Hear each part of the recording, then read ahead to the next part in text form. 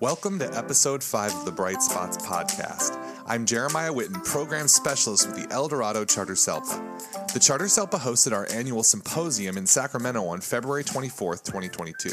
This year's theme was Embrace What's Possible, and practitioners from across the state of California came together to be celebrated and attend presentations from speakers on topics such as developmental leadership, addressing the social-emotional needs of students, and creating an atmosphere of gratitude in the school community. I was able to interview our keynote speakers, including musician and inspirational speaker Sparsh Shah, youth advocate and educator Donovan Hall, and leadership coach Mickey Porter on the topics they shared at the conference. In addition, I was able to speak with administrators from the Charter SELPA schools at the Language Academy of Sacramento and iLead schools on current best practices in their programs and how they are leveraging lessons learned during the COVID-19 pandemic to improve student outcomes in the field. All right, this is Jeremiah Witten, program specialist from the El Dorado Charter SELPA. We're here for a live Bright Spots podcast episode at the Embrace What's Possible Symposium in Sacramento. I am lucky to be here with Sparsh Shah and Donovan here, both of our speakers for the symposium. So how are you guys doing? Introduce yourselves and tell me a little bit about yourself. Okay. Hey, everyone. My name is Sparsh Shah. I am 18 years old, and I'm a singer, rapper, songwriter, music producer, and inspirational speaker from New Jersey. And I don't know how to follow up after that. Just kidding. Oh, no. Nah, come on. Just kidding. My name is Donovan Taylor Hall. I am a youth advocate. I'm an educator, a speaker, and a coach for kids. And I help kids work on building positive self-identity or building a positive relationship with themselves. And so I just transitioned out of the classroom, and now I'm moving into entertainment education. And hopefully we'll have my own social emotional show soon for middle school and high school kids. Well, that is very impressive as well. Once again, thank you both for joining me here. Thank you. Thank you. This is super exciting to be able to snag you. We're actually live in the room next to the symposium, so our listeners are getting some behind-the-scenes action right now. First question, feel free to jump in whenever you like, either of you. What is one way you've embraced what's possible or made it through or succeeded over the past couple of years as we've been going through this COVID-19 pandemic and all the associated challenges? I think for me, COVID was like a very big, I mean, yes, everyone says this is so general, but it was really a reflection time for me. It was the time I fell in love with my art all over again. It was the time that, I really went full on with, I gotta transform. And I think the biggest thing I got out of COVID was never, ever, ever, ever, ever, ever stop improving. And it doesn't matter what area of your life you're improving in. Although, of course, if you could take on more areas in your life at a time, that's always better. But, I think that's what I've gotten out of COVID. Just success is an infinite mountain. There is no summit.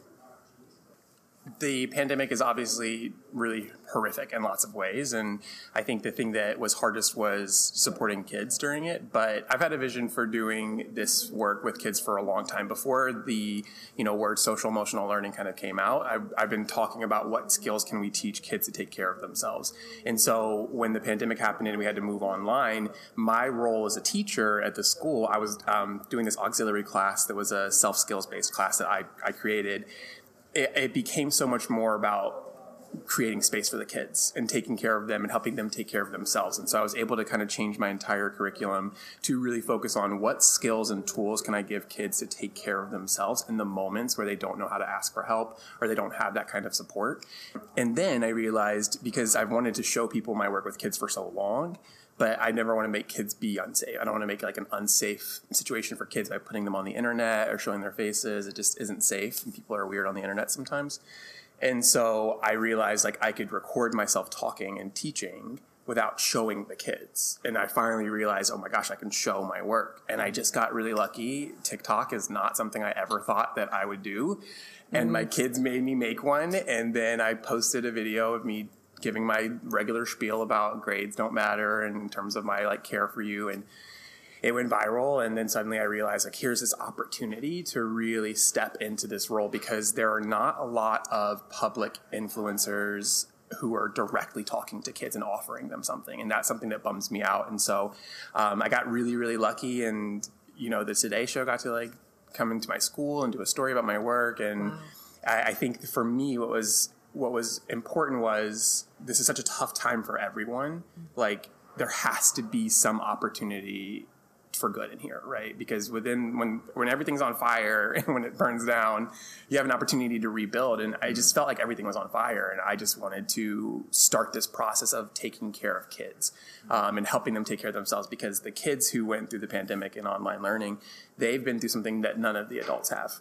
And we don't know what their experience is like. And we are making the rules and talking to them as if we know what they need, but no one's asking them or talking to them about what their experience is.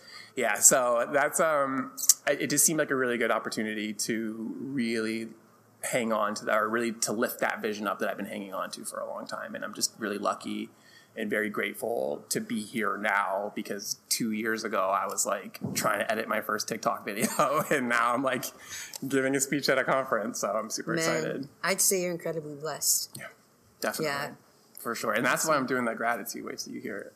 Oh, let's go. Wait till you hear it. So the El Dorado Charter SELPA is a special ed organization, and we're really concerned about supporting people with disabilities in the K through 12 education system and beyond. What was your experience like, Sparsh, in school, and how has that shaped the person that you're today? I think in terms of the academic side, I've always been like, and I don't want to say this in a way of bragging, and straight A student is a very general way of saying it. But, my dad and I, we used to have this rule, 90% and up, and I stayed like that for pretty much my entire high school career. And now I'm in college. I mean, sorry, not high school, my entire school career.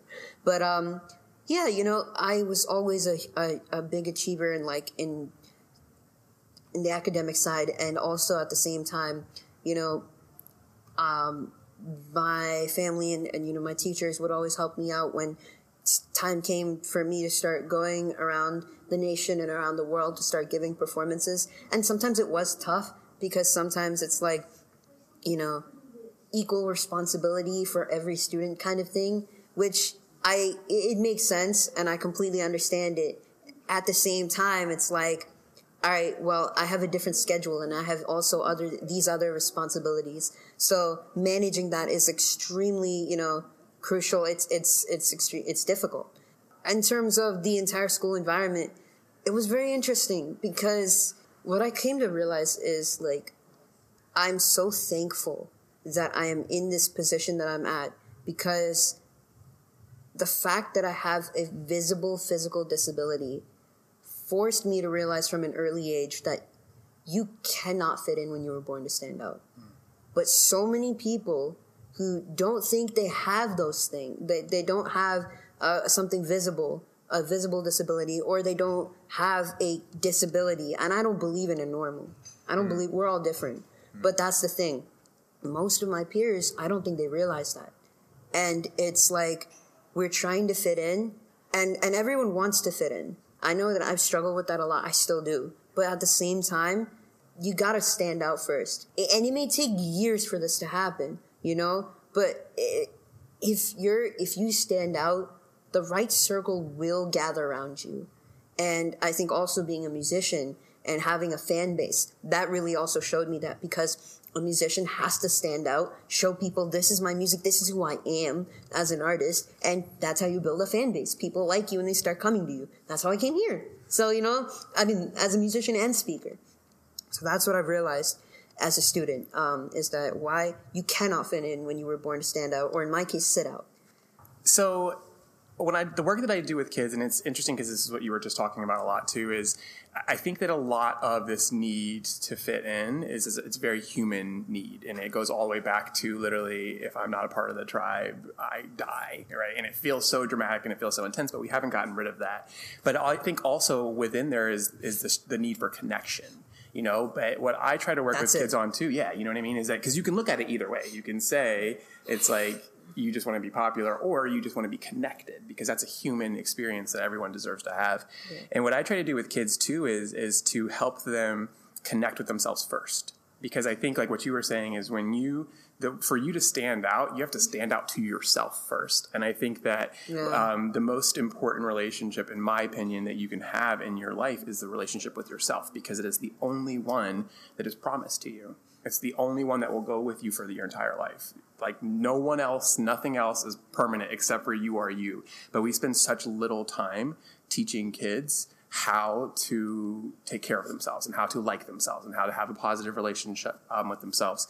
And this is why the self-help industry for adults is, $14 billion last year or something wild like that. And it's just really sad. But on the other hand, you have kids who are, harming themselves because they're so disconnected. And academics are just one part of youth development. And I feel like unless you're lucky and you have parents or teachers or mentors or access to programs where you get to explore these other sides of you, if you are just being validated through academics, that puts so many kids in a place of, who am I? What am I doing here? I don't really connect with this. Am I just a letter? Yeah, exactly. And you think about all the kids who fall in between the high achievers, who we pay attention to, and then the people who are struggling, who we try to pay attention to as well. But what about the kids in the in-between? Right? What happens to them? Yeah, what happens to them? Seriously, what happens to them? They're there. They're there having their own experience. And for the most part, not being guided in it and not being seen in it. And I've had so many conversations with kids who are just like shocked that I'm talking to them and want to know what their ideas are and things like that, because they didn't think that they have any value to offer. It's always like those stereotypes about the quiet kids and the kids who have ideas, but they don't get called on. And also like the kids that are quiet because they don't want to speak. And it's like, how do you get them to contribute? And it's like, I love that, you're taking you're looking at all the different roles and all the different, facets of, I guess, human personality that make up a classroom. And that's because every classroom is different. I mean, whether you like it or not, and even if you're teaching the same subject, you can't. I mean, I know, like the education system has been talking about it for a long time, but it's high time we stop thinking about cookie cutter. Seriously.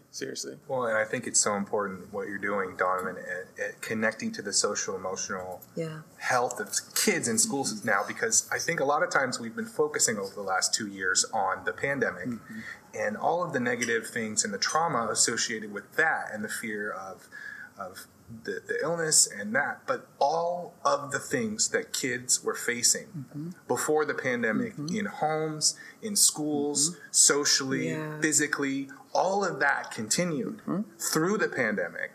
And they've been experiencing those things and going through all of that with the pandemic on top of it. And it's a multiplier, right? Yeah. And so it's so important to remember that these adverse childhood experiences and ACEs that kids are going through normally, that we have to be supporting them through, are all multiplied by this COVID thing. Yeah. And so keying in on what you're doing with kids and really trying to get the word out about social emotional evaluation and supports for kiddos, it's so important. And so I'm so glad we get to have you on today. Yeah, thank you so much. I'm really grateful to be here, especially with such a significantly impactful youth.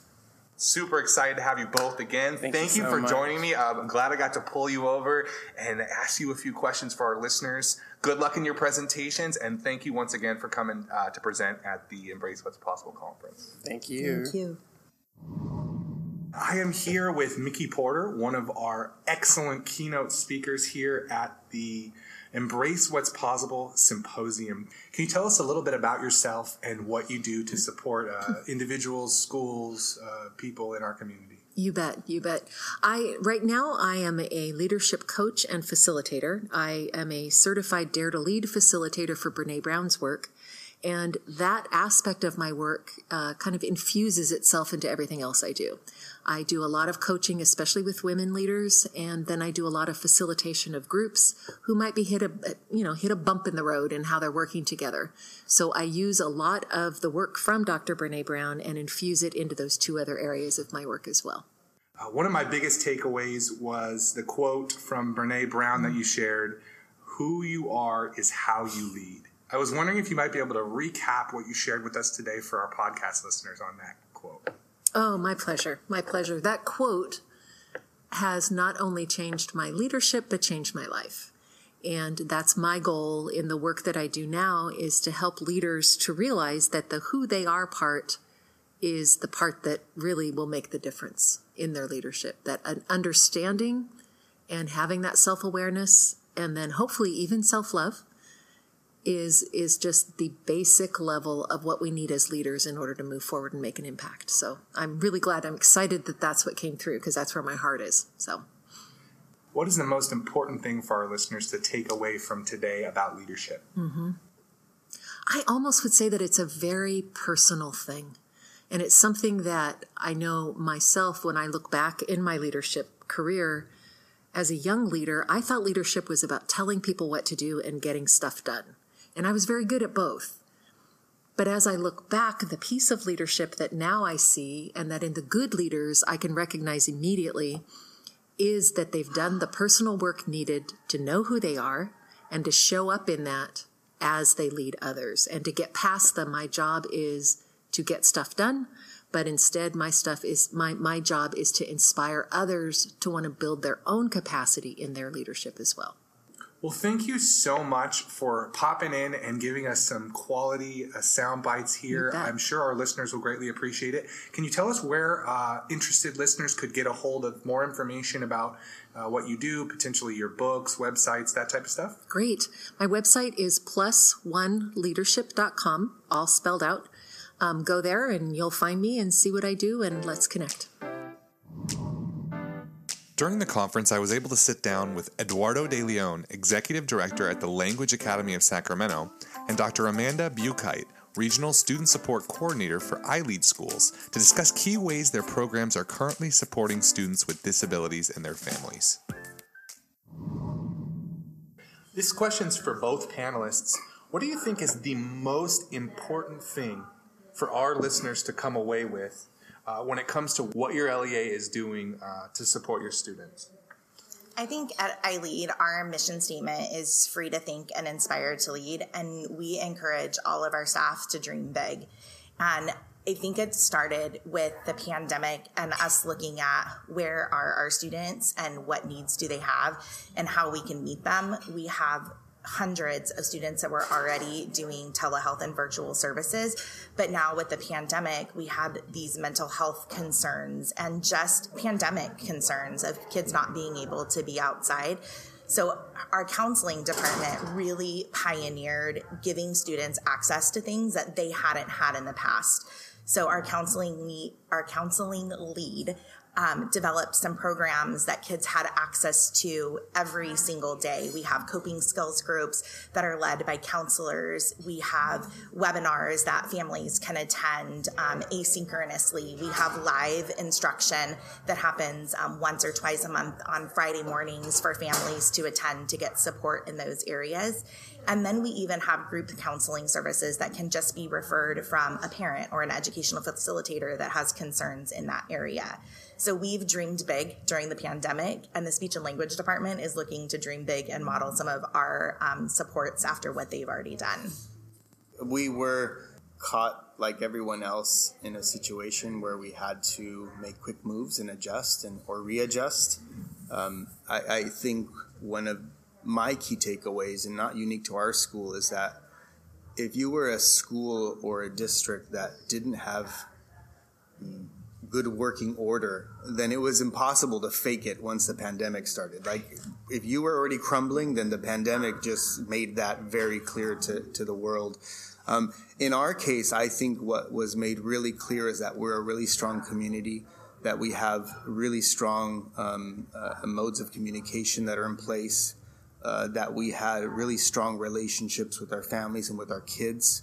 And so I think that during this period, we were able to seize upon that and really ensure that, families were able to continue feeling supported, that if they had concerns, that they were able to reach out to us about those, and so that we can make adjustments. I think that our staff understood that one of the biggest opportunities during the pandemic was continuing to build relationships.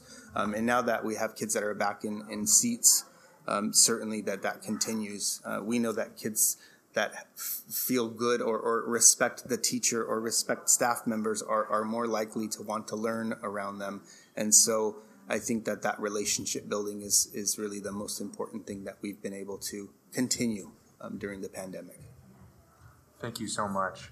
One of the big questions we ask our panelists on Bright Spots often is, can you tell me, either of you or both of you, something that's made you smile over the past couple weeks at work or at home?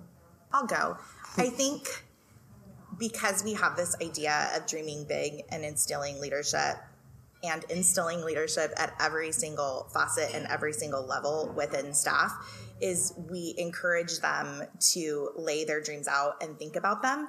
And so I talked earlier about our counseling department grabbing hold and looking at what our students needed. And the speech and language department has recently begun to do that and lay their dreams out. And we have started thinking about, where are our kids? What do we need? What are we doing right? And what can we do better? And out of that, our department, the speech and language department, has listed and drafted their ideas of programming that we can put in support starting next year. So one of the things that we saw with the pandemic, with students being home, was a huge increase in special education referrals, because parents that were not used to teaching their children were now teaching their children, and they were seeing those areas of weaknesses or deficits that they may have never seen before. So our push this year from January moving forward is to provide additional supports through MTSS and those multi-tiered systems of supports to catch our students and our learners prior to them needing the special education. No, that's amazing. Well, first I'll say that something funny that has happened. I shared earlier that I also COVID test every once in a while. And so a kid walked in the other day to get a COVID test, and her first question was, which arm? And I had to remind her that I wasn't going to give her a shot, that I was only going to COVID test her. So that was a funny moment. But I was reminded just that we have had great opportunities to engage families in a different way. We were always proud of the fact that we had great attendance at our, parent meetings that were held on site. And when we were forced, because of the situation, to go into Zoom or to have, these meetings in a different format, what we saw was that the same people that would attend regularly were there, plus other folks that, because of work schedules or because it's easier to check into a meeting when you're cooking at home or when the kids are around, that we were seeing higher levels of attendance. And so for us, really one of the big takeaways is also that even as things potentially return to normal, that we're going to continue to do this in the same way.